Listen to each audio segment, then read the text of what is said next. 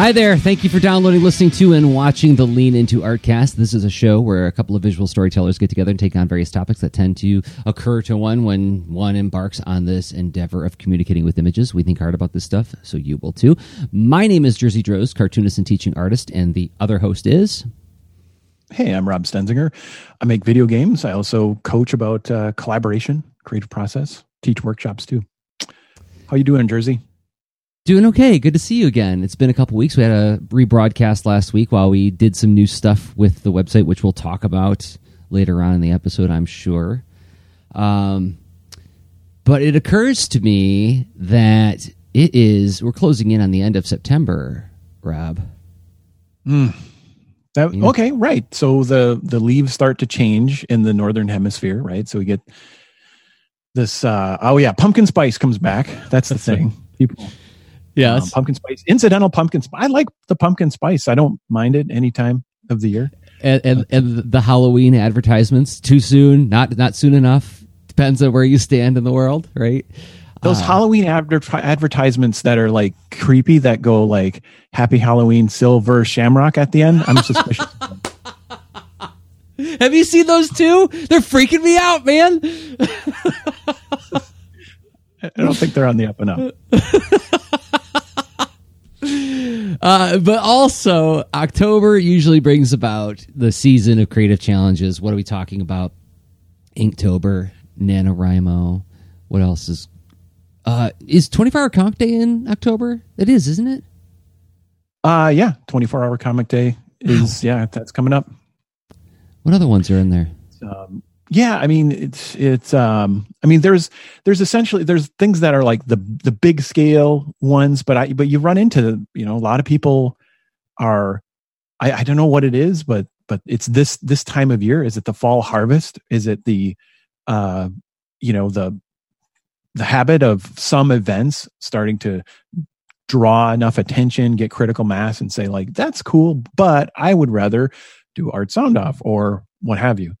So you see like, smaller scale creative challenges pop up too. But I think the biggies, especially like, so NaNoWriMo was one of the big month-long ones that I think sort of made creative challenges like more popular, I think.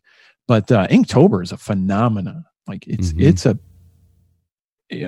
like hundreds of thousands of people, if not millions, participate in it. It's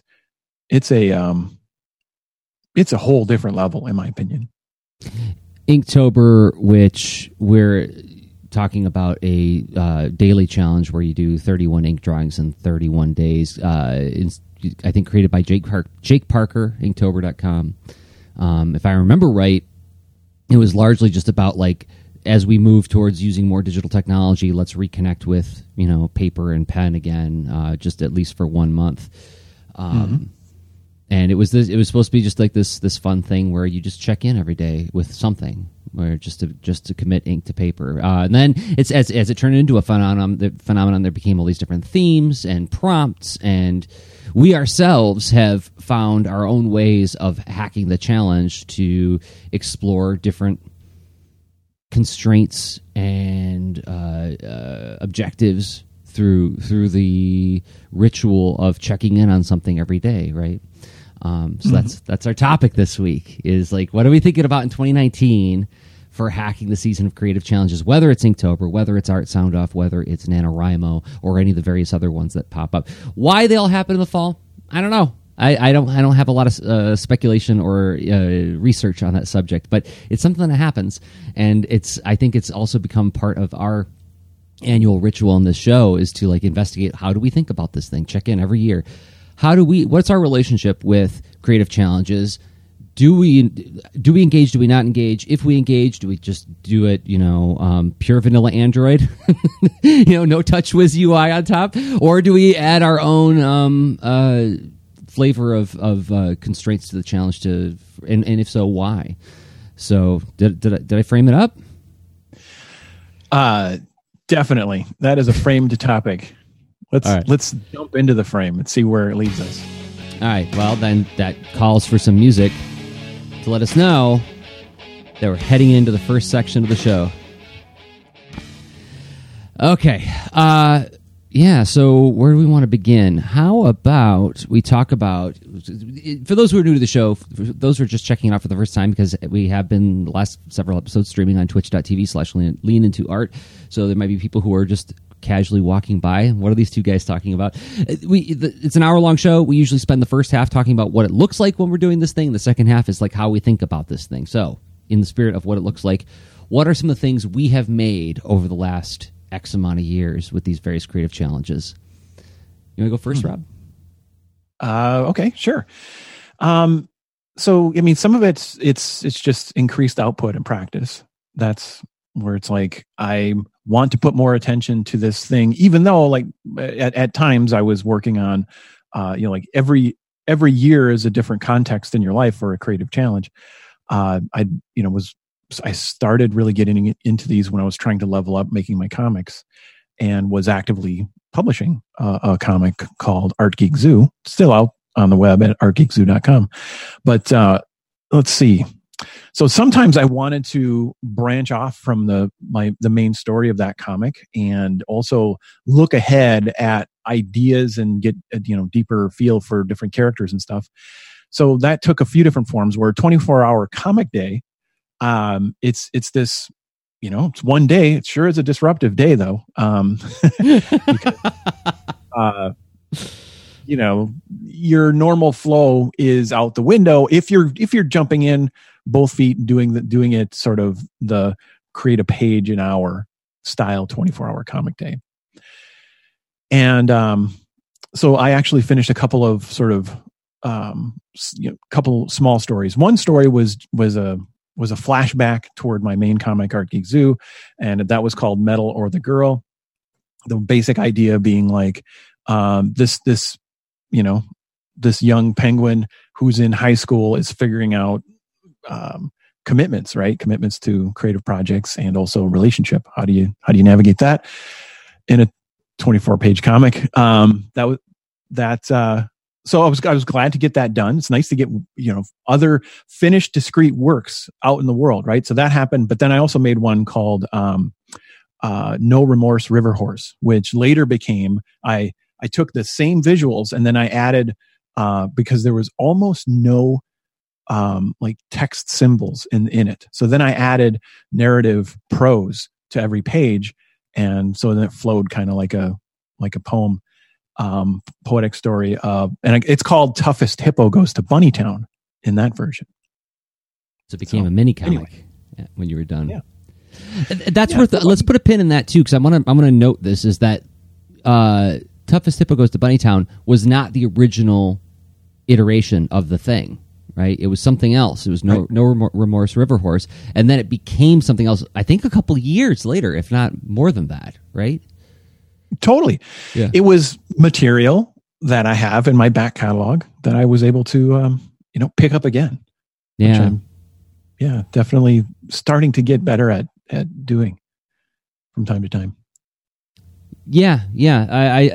I've been thinking about that with my own, that's been like one of the guiding ideas of, as I think about this season of Creative Challenges and how I might interact with it. One that I have from 2015 is I did a series of ink drawings that were inspired by the backs, the card backs of action figures from the late 70s through the mid 80s. This idea of like you have like the toy you're trying to sell. Like, so in this case, it was like a well, let me try to frame this up better. So I was taking the characters from the Boulder and Fleet world that I've been writing stories about, and I was imagining them with a exciting variety of accessories and play sets and vehicles, like the toy lines did when we were kids. And it would show your beloved action figure interacting with those. So here's like Pickles with like, what are those things called? The Turbo Fist Pickles. So it's like another action figure. Remember like the 90s Batman figures where it'd be like Night Flight Batman, Lightning Strike Batman, Taco Tuesday Batman. It was just always just the same Batman figure, but with just like a different accessory and a different color scheme on them. It's like thinking like that. So the idea was that I'm going to do an ink drawing every day where I try to come up with an exciting action figure accessory for some of my characters. do a fun drawing of them interacting with that and come up with a line of dialogue or a descriptive line of text like they would always put on the card backs, and see if I can do 31 of those. And I did. Oh, and then the other part of the creative challenge for myself was like I get to use crayons. I'm going to use crayons, but I only get to use, I think, a maximum of 2 colors. So you get like one like highlight color and then one like secondary color. So like in the case of this one, you got the orange background and her green hair, right? This vehicle is called the Horrible, right? Because there was always really bad puns for the vehicle names back then too. Anyway, but I did the drawings in Inktober of 2015. I don't think this got collected until 2017 or 2018. 2017, I think. Yeah. Oh, yeah. So you had a bit of a product development longer arc there. Yeah. I don't remember whether or not I even considered collecting the drawings into a book until later. I can't remember for sure, but eventually the idea occurred to me that, well, actually, they're just the right aspect ratio, that if I do it as a 2-up on a standard comic book size and order it through a print-on-demand place like Kablam, I can just cut them in half. Just, get them printed as, like, so I'm getting double the amount of comics. And it was just like a cheap, cost-effective way to make like an extra thing to have on my table to like highlight more of the type of art that I make. By no means does it like fly off my tables at shows. Nobody's like, oh, thank God, a collection of Inktober drawings. But it does catch people's eyes, and they flip through it, and it gives me an opportunity to talk with them a little bit about the Boulder and Fleet universe. So that's one that I did. Quick question on the. So that is sort of the like traditional American comic size, and that gets cut in half horizontally. Mm-hmm. What did you use to cut that in half? Well, in the case of Kablam, I just actually asked them to do it. So what I did is I said, like, hey, don't staple them, just cut them for me, and then I'll staple them myself at home. Because if you did this at a standard comic book size, it'd be 2 staples, which would mean you only have 1 staple per half, which would be a problem. So I was like, so when I made the order, I was like, here's the PDF files. Could you please cut them in half, but don't staple them and just mail them to me unstapled. And so then I took my long arm stapler, which every cartoonist worth their salt should have, when most of us do. $25 at Office Max or Staples. They used to be 12, Rob. 12 when I bought mine in the old days. I caught myself telling my students when I was telling them to get these, I'm like, oh, they're only like $12 at Staples. Yeah, in 1994 they were. Now they're 25. So anyway. I know, I was totally Grandpa Simpsoning it, right? Oh no, I mean, I get shocked at the price of staplers at least. I don't know. This is the artist's plight. Just this sticker shock at staplers.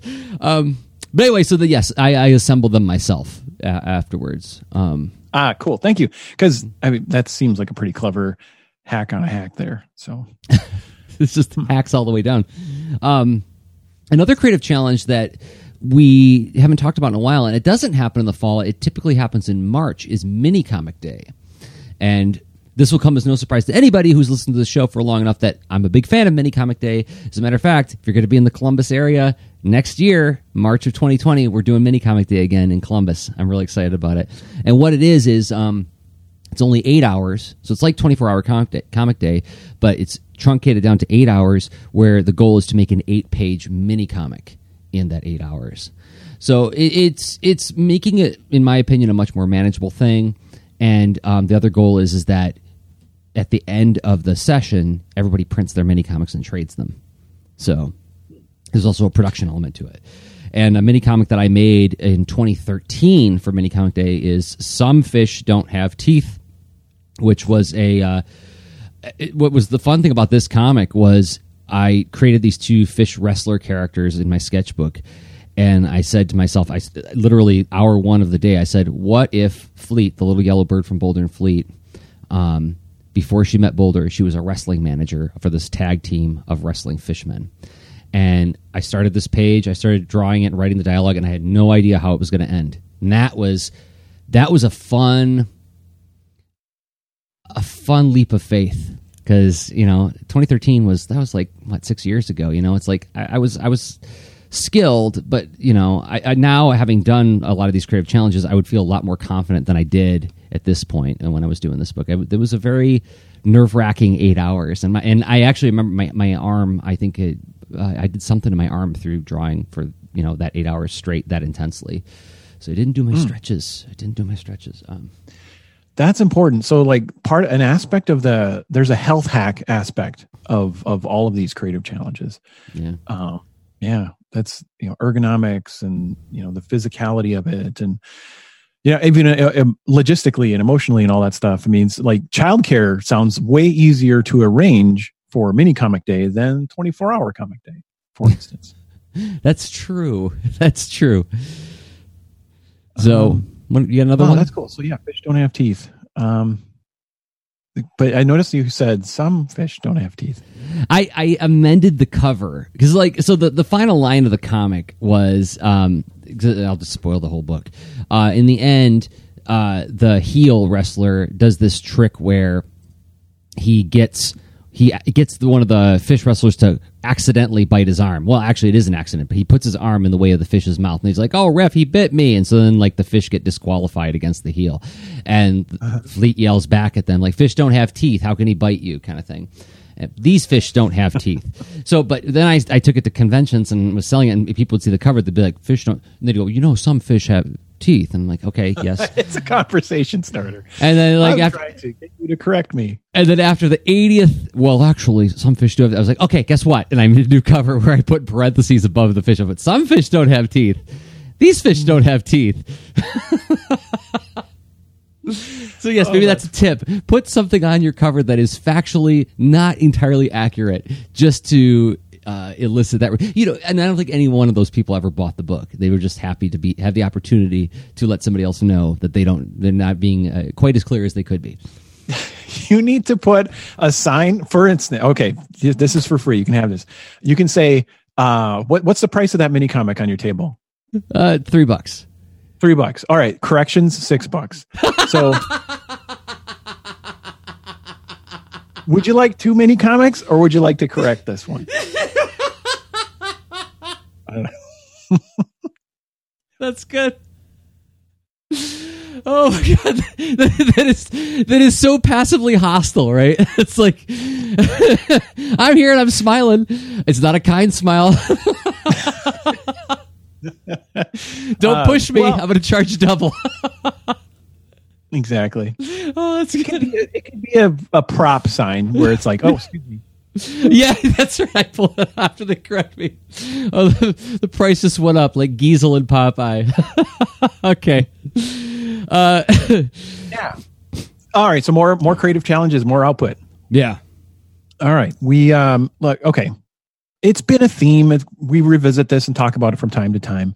I'm still pretty enthusiastic about creative challenges. I have.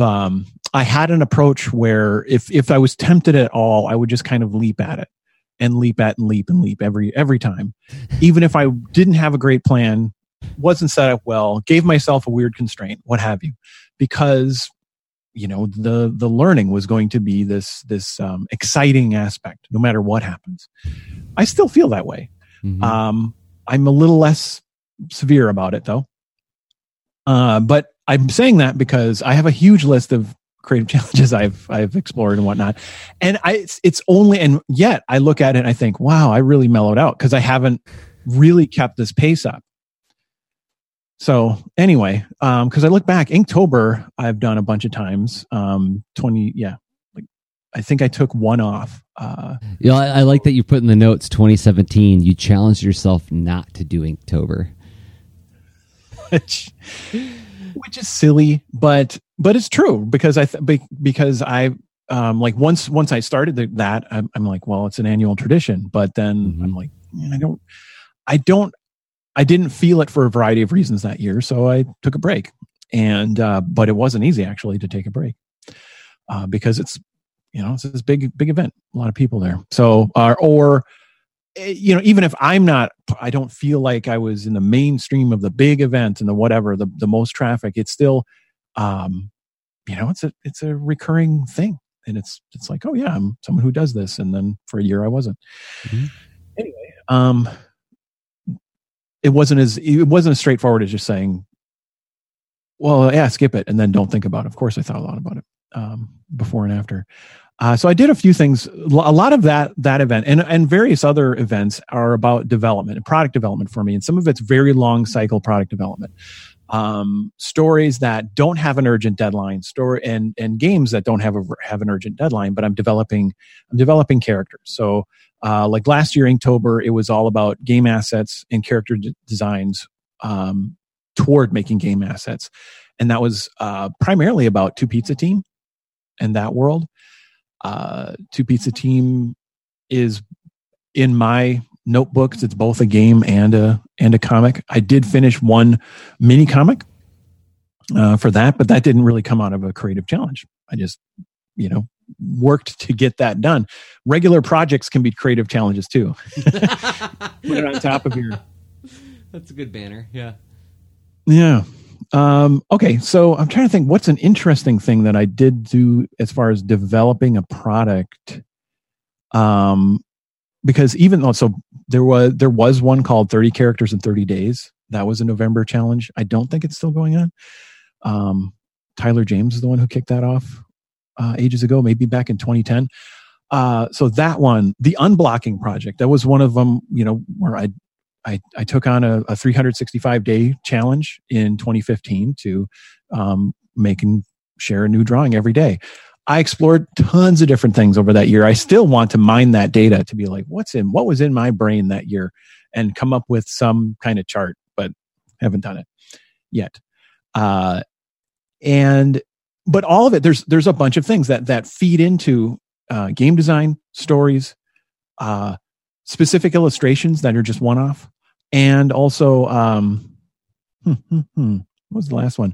Even like other zine ideas. So Unblocking was, I would have these themes and phases for a few days, and I did like a whole bunch of facial expressions, and I think, wow, this now that I've done this could be a product, kind of like you did with your hypothetical back of a toy illustration book. Yeah. But I'm trying to think of what. So I think Art Sound Off and the 4-hour book cover challenge are two that, like, I produced something, right? That is really the 4-hour book cover challenge which we podcasted about. I was trying to figure out how I could make time to do a quick illustration commission and squeeze it in among a bunch of other things, just to quickly get it done one day on the weekend.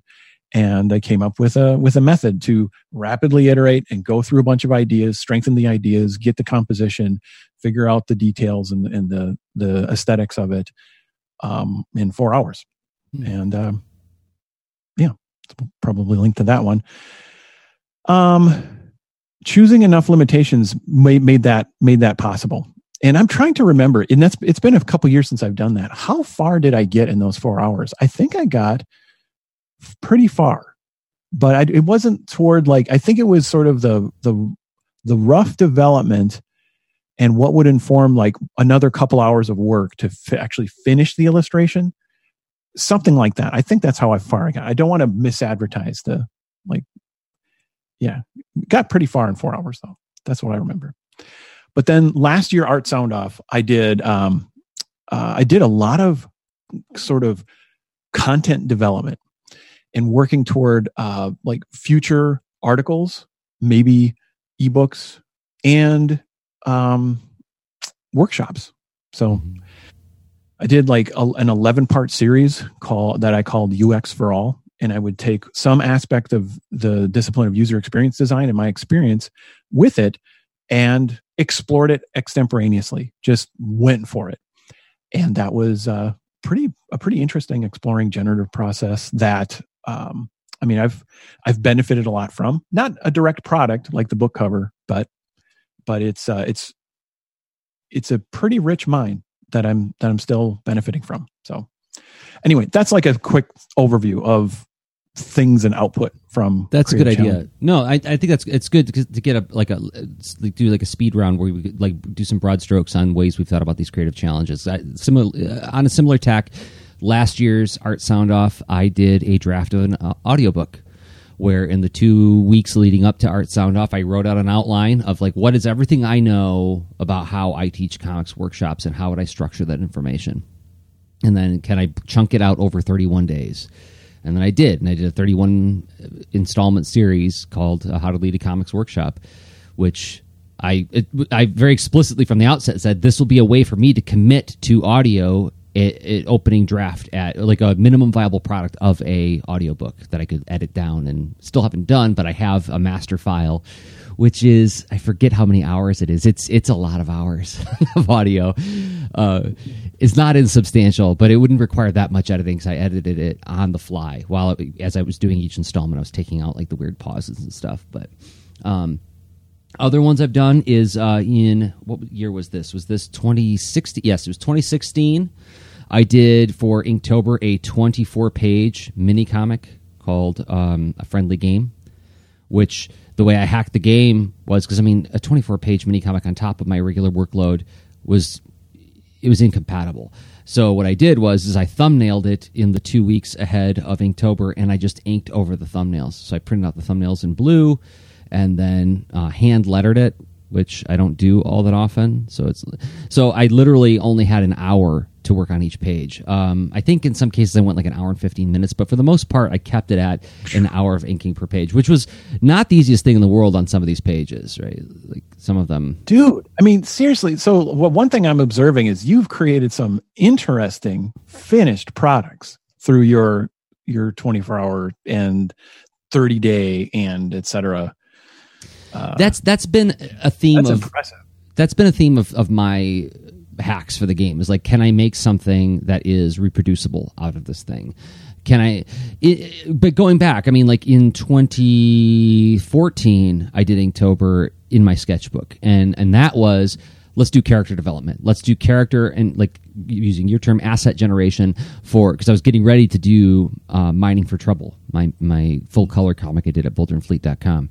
And so it was like, let's draw the characters doing lots of things together, interacting with one another. And that was the creative challenge. It was not to create a shippable thing, but more to do some pre-visualization for the thing that I was going to write in the coming months.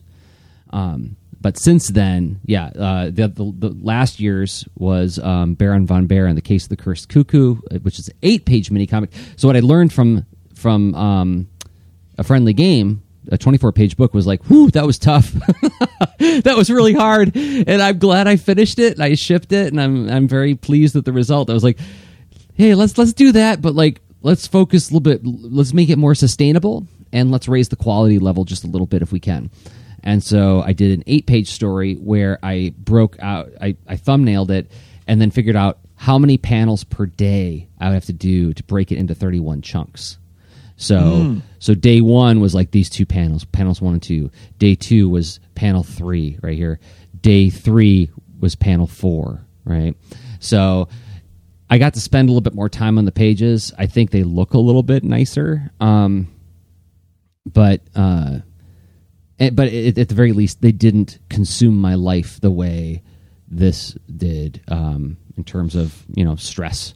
So this was like the how did you say it in the old days, Rob? Is like, is it difficult? Is it probably not a good idea? Let's go do it, right? That was the spirit behind doing A Friendly Game.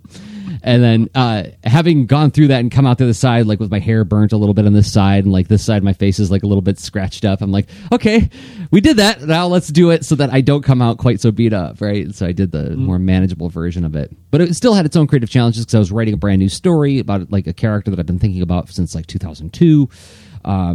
Finally committing the idea to paper was super scary.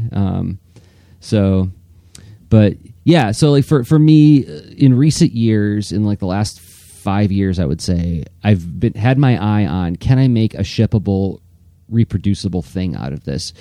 And now I get to 2019, having gone through those things, I'm like, well, how would I hack the game now? What would I do differently? How do I make it feel fresh for me? So I'm not just like, do I want to just ship another mini comic? Well, is that satisfactory? Maybe that's all I want to do. Or do I want to, look at some other ways to play with it? And I feel like that's a good segue to maybe take a break and talk about like, well, what are some objectives out of creative challenges in a broad sense to help us understand what the landscape of our choices are? Yeah, that sounds awesome. Like taking a fresh look at that, and I'm really curious to hear where you're going to go this year, because so am I. Done so much it's like you've faced it more like a business than I have, honestly. Where for me, it's been like a learning gym and raw product material, but not refined product material. So very interesting difference there. Let's explore that in the next pack. So in about a minute and a half, we'll come back and talk about like what are some objectives that we see when we think about what a creative challenge could be, and what are some of the different things you might want to be leveling up on? Like what are our options for leveling up when we're taking on creative challenges? But before we do that, we've got to thank some people who make this show possible. And those people happen to be the folks who support us on Patreon. Patreon.com/Lean Into Art is the website. What is it? What is Patreon? Well, if you haven't heard of it, you know what? There's going to be somebody who hasn't heard of it yet. It's a way for you to give us a monthly upvote. It's like you can contribute $1 a month. You subscribe for $1 a month. You can cancel at any time. So you could do just like a one-time contribution if you wanted to, just cancel at the end of the month. But you could, if you want to subscribe for as little as $1 a month, it helps make the show more sustainable. And I want to thank 5 people who've been doing exactly that. First up, David Say. Thank you, David, for believing in us and what we do. You can find David Say on Twitter @DaveSay. And thank you to Stephen Stone Bush. Thank you, Stephen, for believing in us and what we do. It means a lot to us. And Good to Be Curious. Thank you, Good to Be Curious. You can find them on Twitter @GoodToBeCurious. And Catherine Sugru. Thank you, Catherine, longtime supporter of the show. You can find Catherine on Twitter @KATSOOGROO. Get it? Cat Sugru. And finally, the mysterious K. Thank you for believing in us and what we do, Kay. If you could join them at patreon.com/Lean Into Art, where you will find all the shows we make, including the extra leans, the shows we only record for people who support us on Patreon. Those posts become an open mic thread. We can talk about whatever you want. It's patreon.com/Lean Into Art. Thank you to everybody who supports us there. It means a lot to us. It's so supportive. Thank you so much.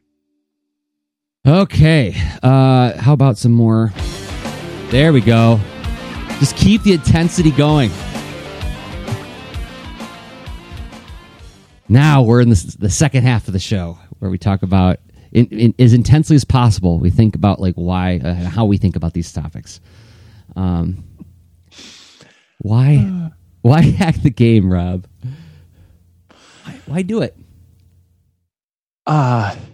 Okay. So they're taking a creative challenge at its face value. I suppose it's fine. It's an experience. It's a container for some kind of, some kind of event and effort that you'll put in or what have you. But then I think hacking it is about, it's kind of like, I really admire when someone makes a clever costume, like when they go to an event, put on, you go to a Halloween gathering or what have you. And you just can tell someone who's like, they have a vision and a reason and ideas and they execute, and they're like, their voice is showing up in a way where I'm like, I'm enthusiastically here, but I'm not on that level. And I was at the He-Man convention in Anaheim, California last month, and they have a costume contest at the show. And there was like this guy in this magnificent Trapjaw costume. I mean, he looked great. The mouth moved. He had the big robot arm and everything. He just looked fantastic. And then in walks this other guy dressed as this character named Oculus from the New Adventures of He-Man series. And Oculus was like this armored dude with just like a giant eyeball for a head, just like one big eyeball. Resting on like this little like neck piece. And Oculus comes around the corner. There's the big eyeball, but he had it affixed to like a harness on his head so he could turn his head and the eyeball would look around at us as he was walking down the aisle, right? And like just that little thing, it was like a little tiny thing that he did, right? But it made everybody go, "Oh!" when he was walking. And he got first prize, right? So it's like that kind of thing. Is that what you're talking about? Yes. Thank you for expanding that one, because it was so showing up at for a creative challenge, pick anyone, right? We're not just, I know Inktober is an obvious one, but like why are you going to it, right? What are you going to, you can get more out of it than the default settings, basically. And it's optional. All of it, more or other, default, but also digging into more why you would want to do this, and incorporating that like into your approach. That I feel like I got more out of, for instance, comparing my past experience. I've done Inktober through. I tried the Drawloween prompt, right? Drawloween, draw Halloween month, what have you. Mm-hmm. And I thought, okay, I'm going to combine that with Inktober. I don't have to. That's lower stress for me, right? But that lower stress for me was also not as meaningful, because now I don't really have as many original ideas and characters and raw solutions in the rough kind of thing that can be refined and honed. So I'm not as far along with other potential projects, basically. Yeah, I think both of us, I think that's worth acknowledging or like shining a light on is like we have a bias toward wanting to use these creative challenges to benefit our ongoing business work, whether it's developing products or generating assets to feed into new products. Although, I mean, 10 years ago, I set on my own self-imposed creative challenge, not dissimilar from the Unblocking Project, where I sat down with a brush pen and I said, I want to learn this thing. How do I do it? Well, if I commit to one ink drawing a day for however long I can maintain it, and I don't remember how long I went, but like over that time, and I said, well, what am I going to draw? Well, let's just draw things that are fun and easy to draw. It's like if I'm fighting the drawing, then I'm not going to be learning the tool. So let's just focus on things that come very easy to you. So you're not fighting that battle. All you're fighting is, how does this tool work, right? So I made my own set of constraints to help me navigate using this tool. So that is a segue into talking about like maybe it's you want to learn level up or acquire a new skill, right? Mm-hmm. It's let's see. So being part of the creative challenge is it adds this maybe urgency. It adds some kind of feeling, right? Some kind of purpose and meaning that's beyond the leveling up, where you can just adding that feedback measure. It's almost like you ever hear of SMART goals? Mm-mm. So was it simple, measurable, attainable? R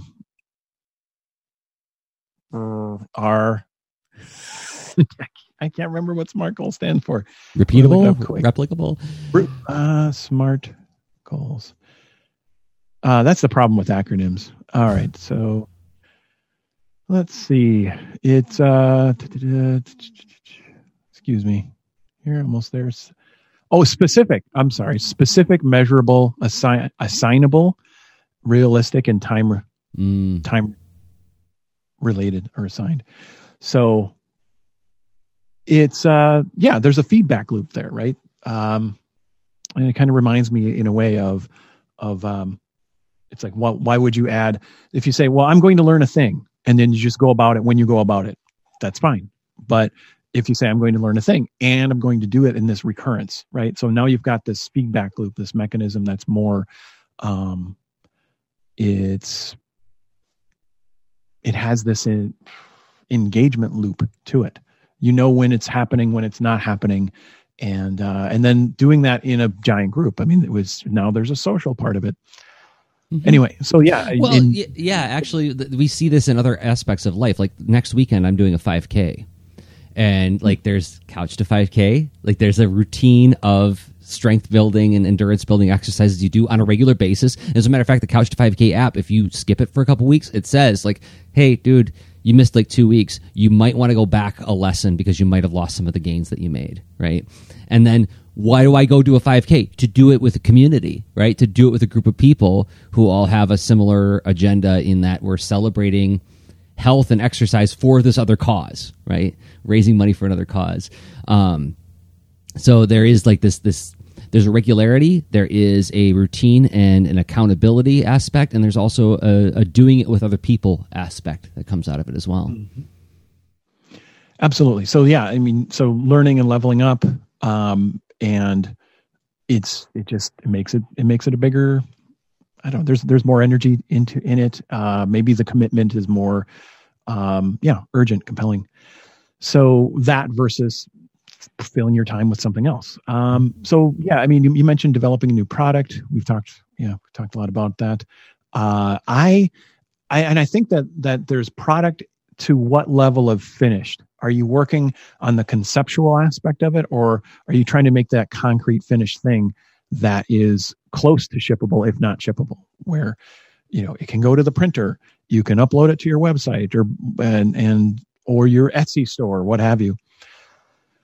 What threshold are you trying to get to as far as the level of development of it? Because you can go very minimal, and like maybe you're testing ideas, like you mentioned, like minimum viable products. Mm-hmm. That implies there's some kind of shipping of a complete thing, and something you're trying to learn through that, shipping of it. I could see something along the lines of like, and somebody's probably done this, but like 31 pitches in 31 days, right? Where it's like, I'm going to come up with concepts for 31, like I'm going to sort of brainstorm 31 book ideas. I'm sure somebody's done this before. I can't be the first to think of this, but like I could see that as being a form of MVP, right? I'm trying to remember. Yeah, absolutely. Let me try this. So Dave Say, I remember at some point has done, challenge months. Oh, he did like brainstorming product design, where he was doing like a new product idea every day, right? Yeah.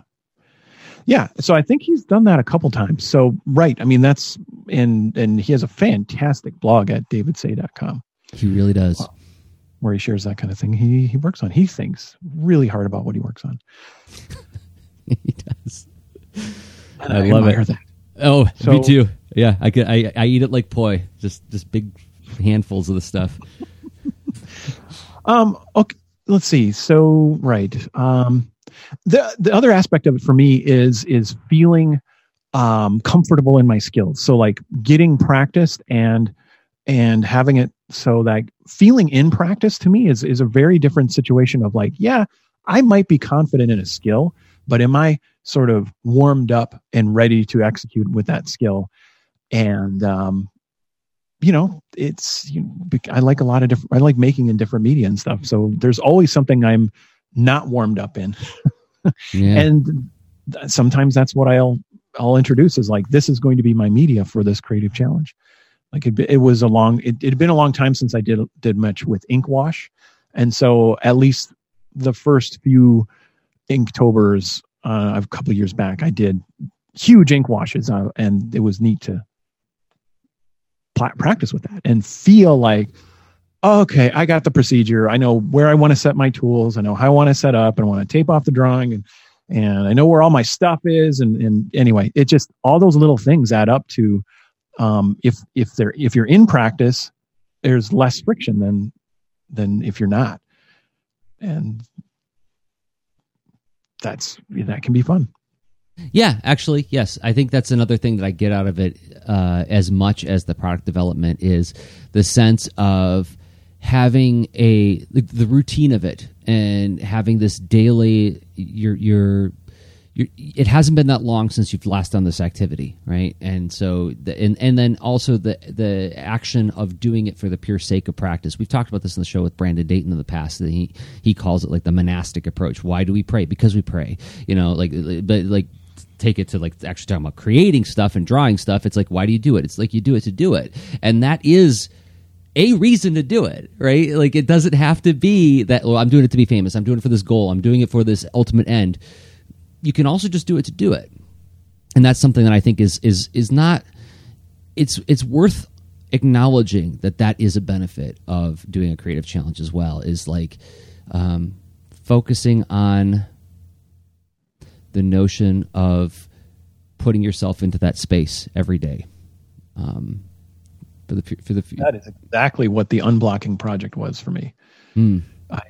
I was like, I really don't want to feel like it's a crossing a chasm level event in order to just share something creative publicly, right? Yeah.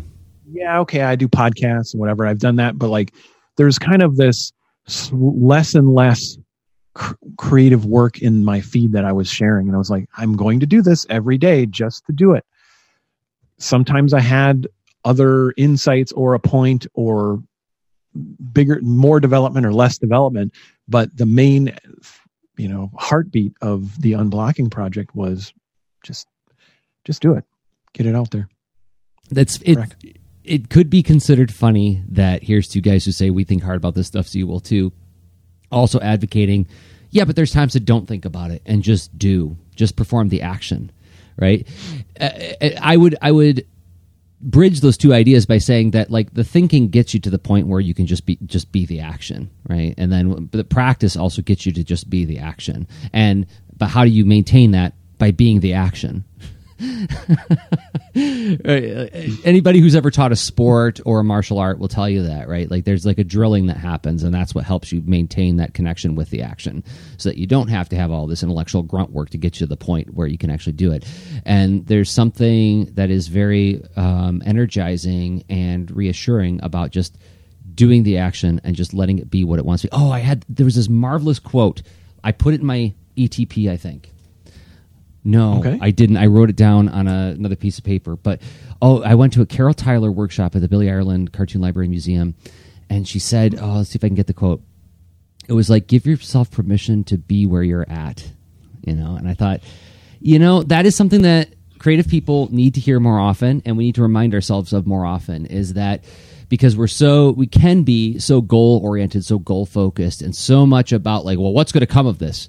That maybe it's just about being where you're at right now and just experiencing that, because that is part of the deal of being a creative person. It's not just about what you make, it's about what you experience in the act of the making the thing, right? Yeah, absolutely. It's I like that because, it's something that when you are, when you're learning or sharing or trying to, you're working with someone else. It's a great thing to keep in mind, is meet them where they are at. Mm-hmm. And so, but why not extend that to yourself also?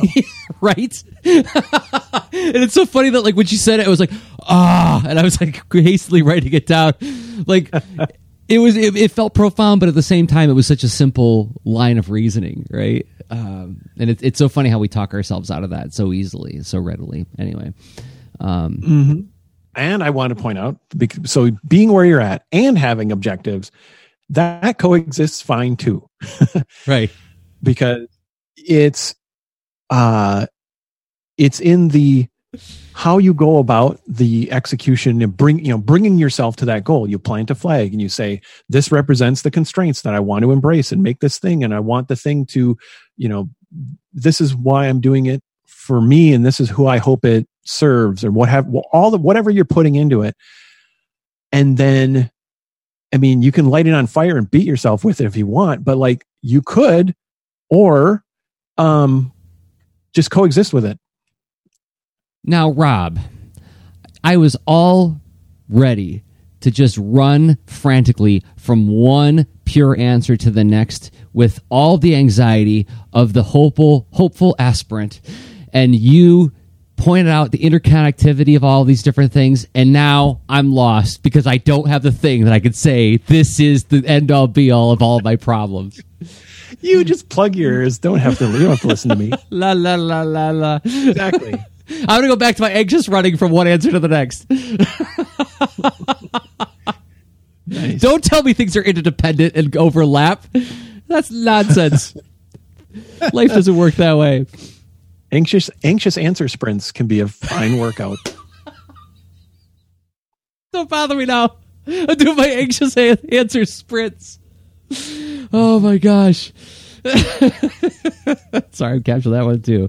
Anxious answer sprints. All right. What else do we got on our list?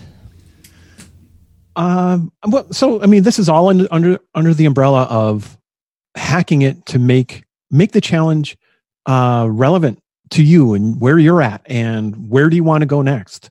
That's these dimensions, honestly, I think have a side effect of, instead of, sometimes you can make the challenge super hard, especially if you're increasing the volume of work that's involved. If you're going to draw, 50 bicycles in perspective every day, that's going to hurt. You're going to get really good at it, but anyway. But then again, the constraints clarify. They can get rid of the friction where you're like, I know what I'm going to do when I'm going to do it. So it's just a matter of, continuing to engage. So that it's hard to sustain it. It's different. 8 hours versus 30 days, very different. But if you pick the right constraints, if you hack the event in a way that really serves you, that it can be. I mean, you could make it maybe too easy. Mm-hmm. If challenge were part of your point, right? But just I think that mix, and you could think about this shopping list of what you could make it and whatnot, and maybe it would sound like we are only talking about increasing difficulty. I don't think that's the case. I think choosing the hacking it in a way that works for you is going to be finding a way where it's more fit for you. Let's talk about the word fun real quick, because I think that this locks in really well with what you're describing. Is what makes things fun often is there's an element of difficulty that makes things fun.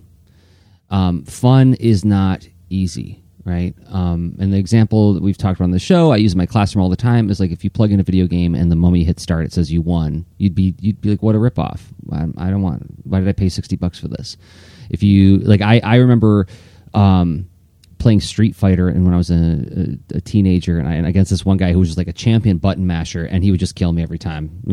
I would be like, round 1, fight, I'm dead. Round 2, fight, I'm dead. And he would just laugh hysterically. And I would just like, well, this is no fun, because now the challenge is too high, because I can't do anything. I can't even engage with you. And I looked at him like, is this really fun for you? I don't think it was. I think he was just like kind of a bully who liked to like make other people feel small. I think what makes it really. Oh, dude, and I just finished the Columbus Clippers, our local minor league team, just finished their playoff season, and they're going to the final round in Durham.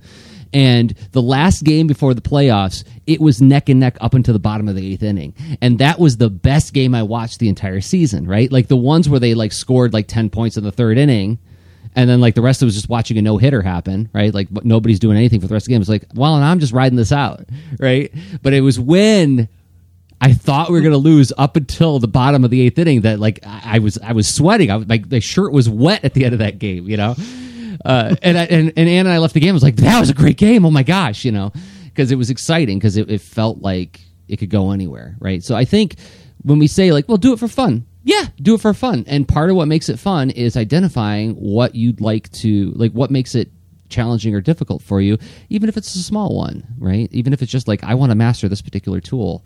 I want to learn watercolor. I want to learn,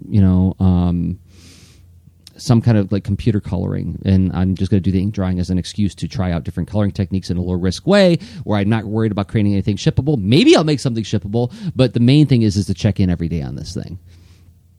That can be fun. Exactly. One way I have ratcheted up or down difficulty is by working on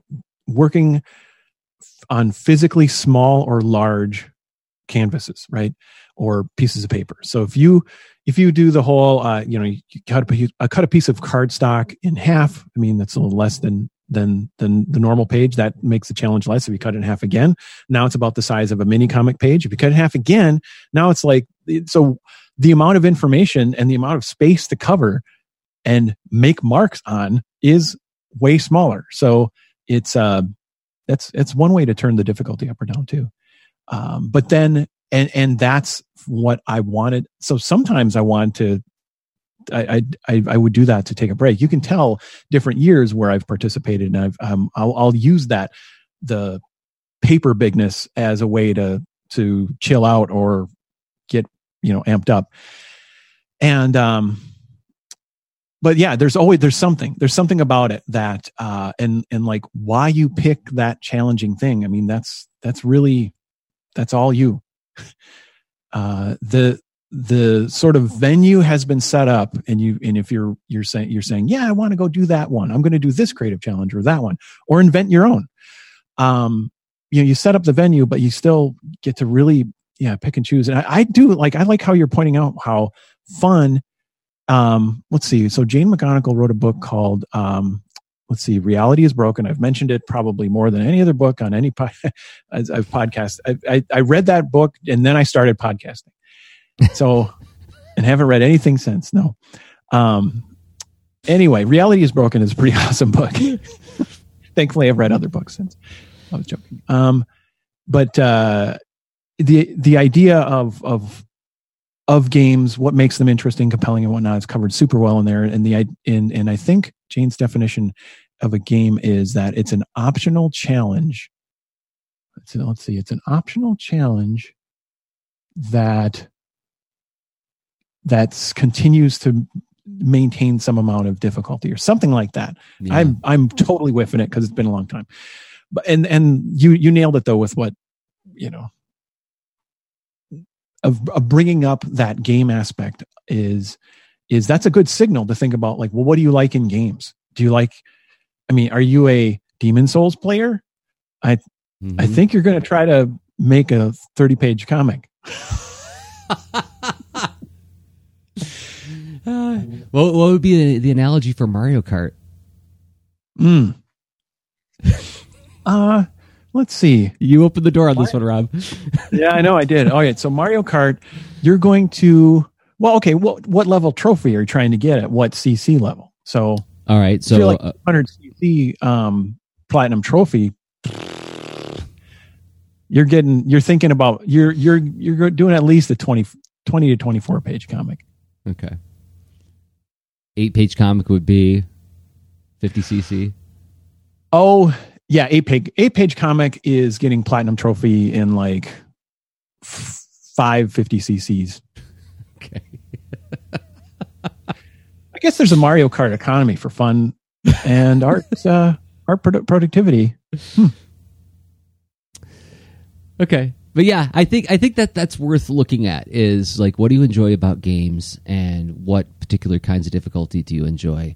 And yeah, like some people when I was at your house, like a couple years ago and we were playing, was it Overwatch? Yeah.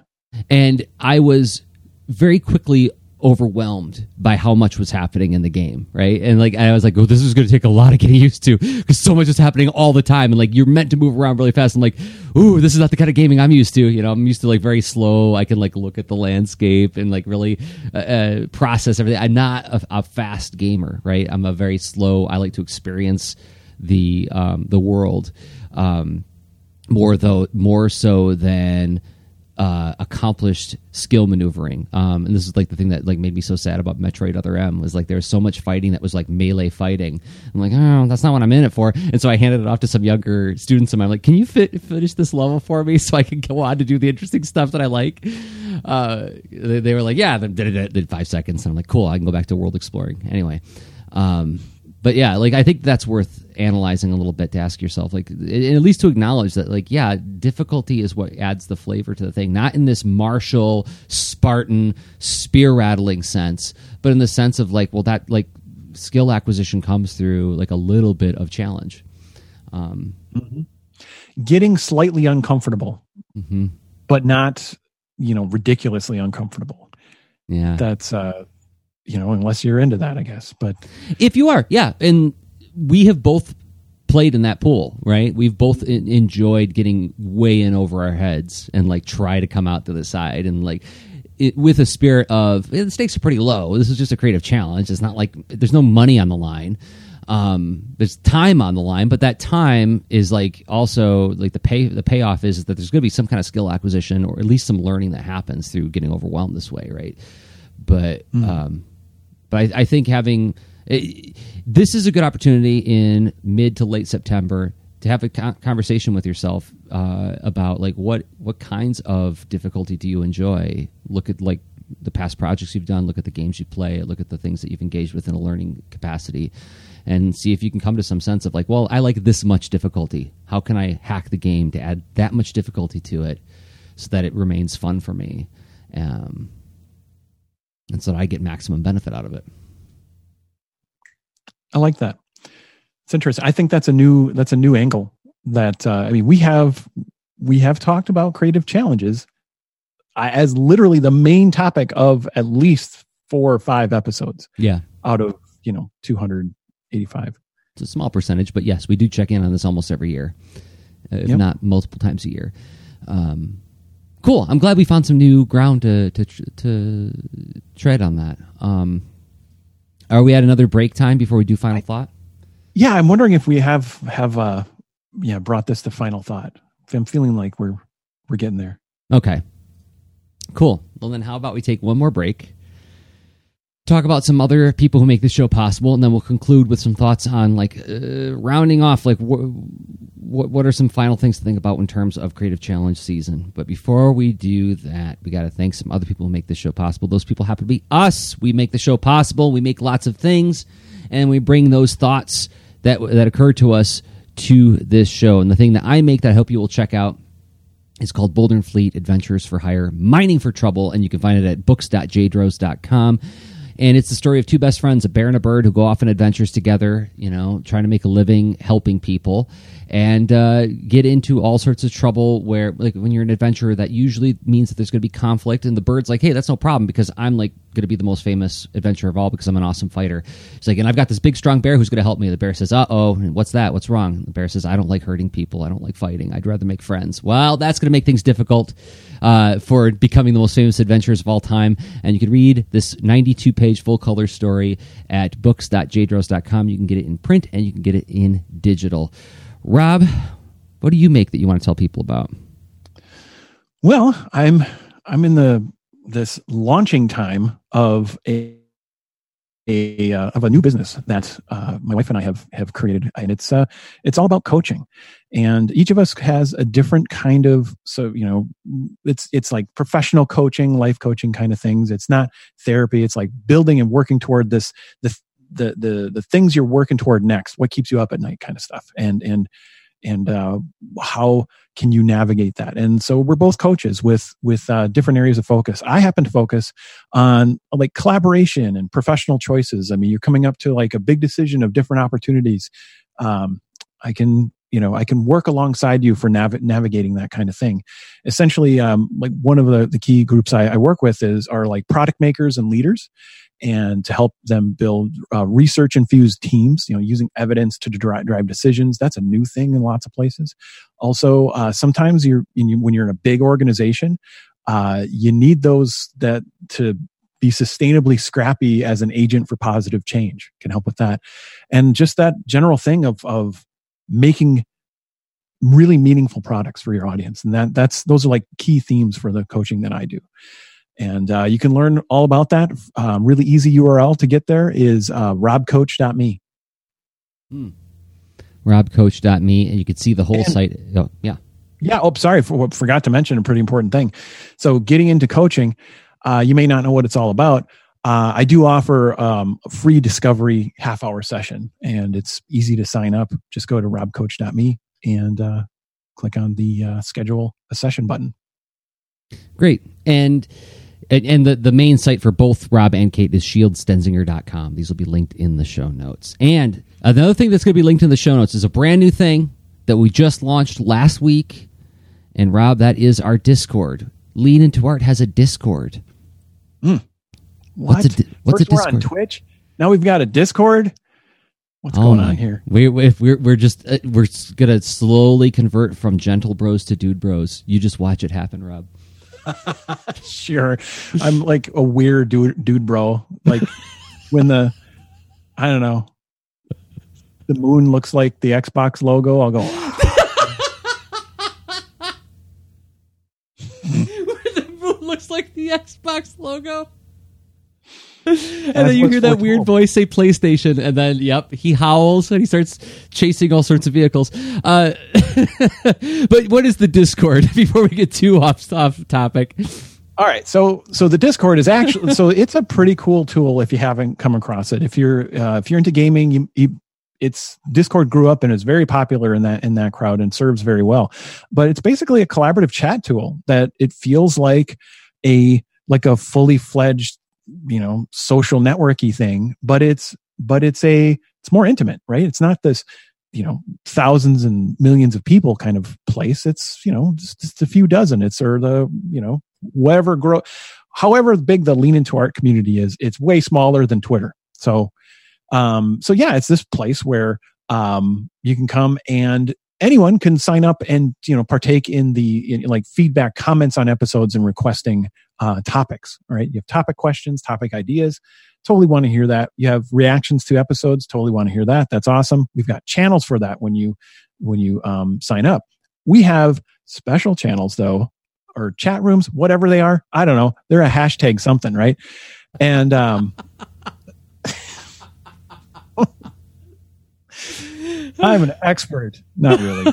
So, but good enough where we have one set up, and actually Jersey did most set up. But anyway, let's see. I'm trying to launch Discord while I'm doing this description. But so we have a few chat rooms that are an example of like honoring things that are important to our community.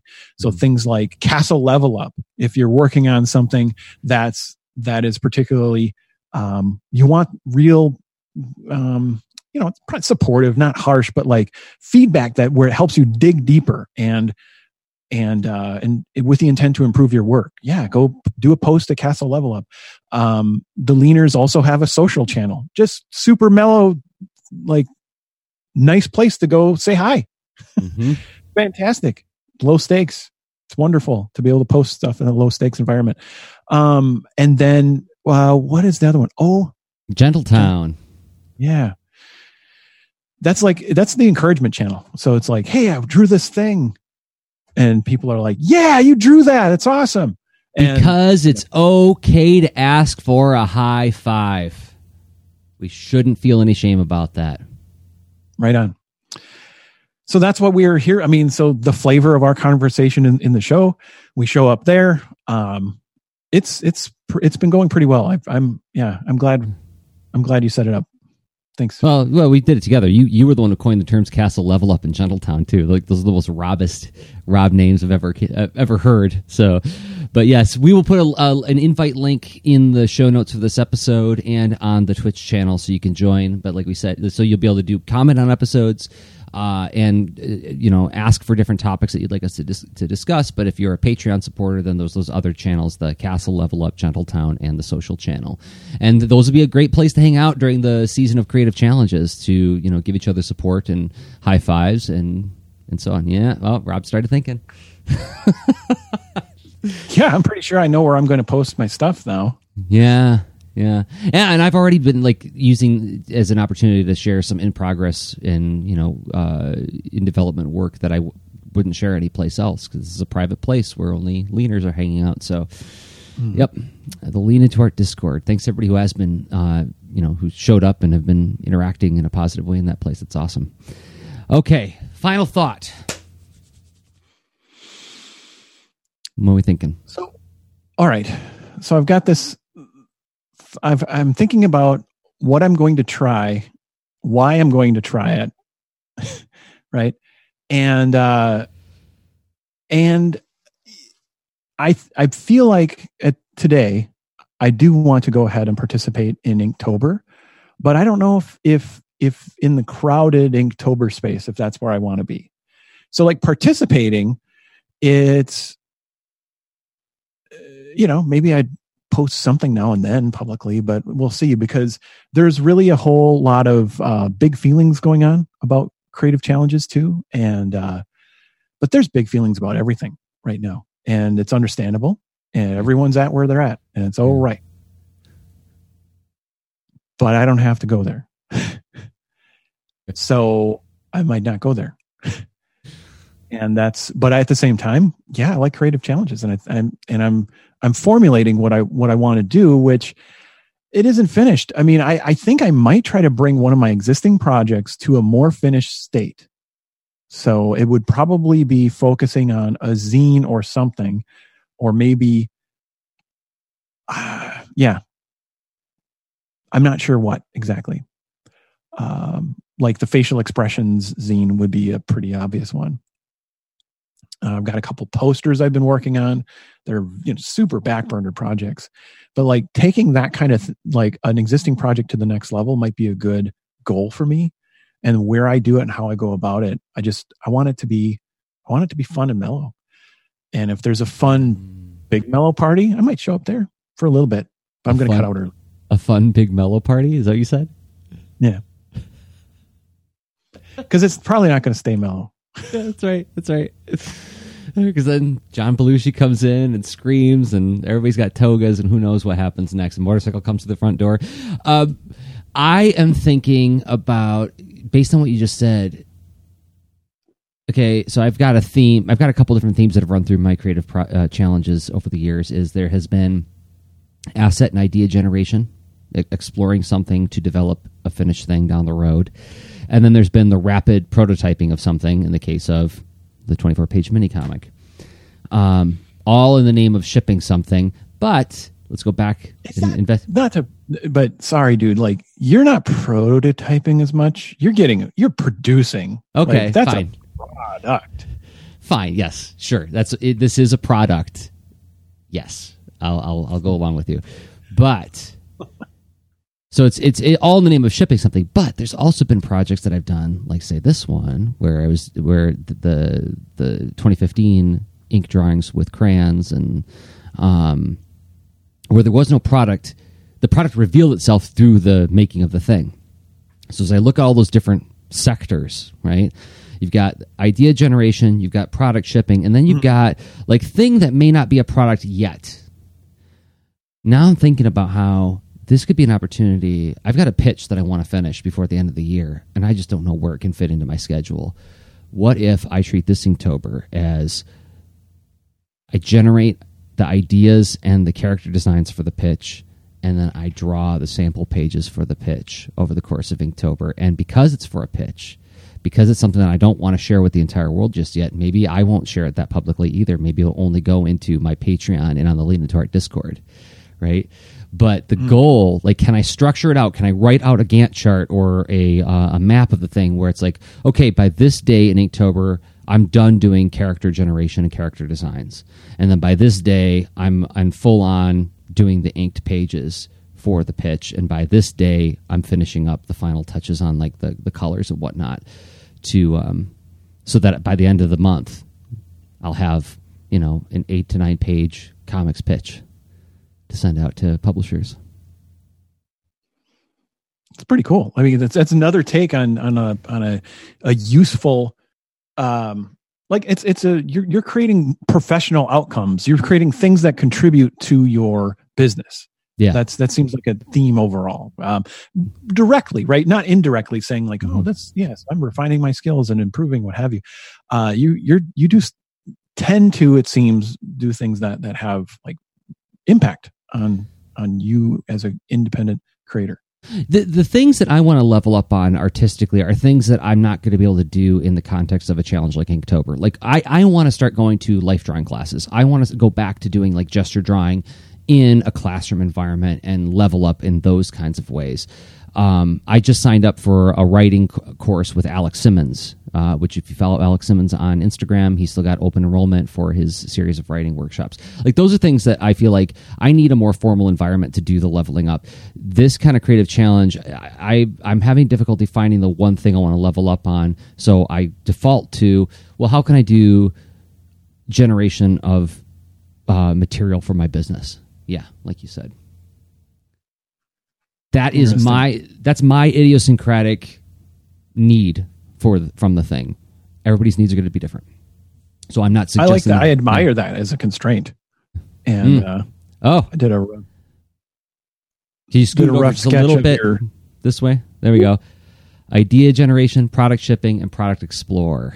Yeah. Yeah. And look at you generating like the icons so fast. It's like Product Explorer. So we got all these map icons, and idea generation is a big cloud. This is a sketch noter over here, everybody. It's a sketch noter. You should sign up for his trademark. I might get sued. I don't know. Okay, well he A guy who generates ideas in sketch form and in text form, very clumsily worded so as not to infringe on any trademarks. But you should sign up for his class at robcoach.me. Or is it? Thank you. That's got a good ring to it. As good as sketch noting. robcoach.me. Trademarked. That's my sketch note. I just Rob I love it. I love that book and everything. I am joking. It's as like awesome. Mike Rohde. It's the sketch note handbook. Highly recommend it. All right. Well, Rob, I think we did a podcast, and good journey to you on your creative challenge. Sure. We have our packs and we're on the path, and there's a fork in the road. Yeah. You're going to Product Town. I'm going to Don't Fall Off the Edge Town. It's like the national parks. It's like they just have a bunch of signs saying, like, don't take a selfie over here, for God's sakes. We got the icon of the falling dude. Just don't. Just look at the scenery. Okay. We record the show on Thursdays at noon Eastern Time, 11 a.m. Central, and we stream it live on twitch.tv, and then we collect it as a podcast at patreon.com/leanintoart and leanintoart.com, and on YouTube as well. We'll be back with another episode soon. Until then, I have been Jersey Drozd of leanintoart.com and Jersey Drozd on Instagram. And I've been Rob Stenzinger of leanintoart.com, and I'm Rob Stenzinger, places like Instagram. Okay, bye. Show notes for this episode can be found at leanintoart.com. You can also follow us on Twitter at the user leanintoart, and you can reach us via email at leanintoart@gmail.com. And remember, leaners aren't wieners. Thanks for listening.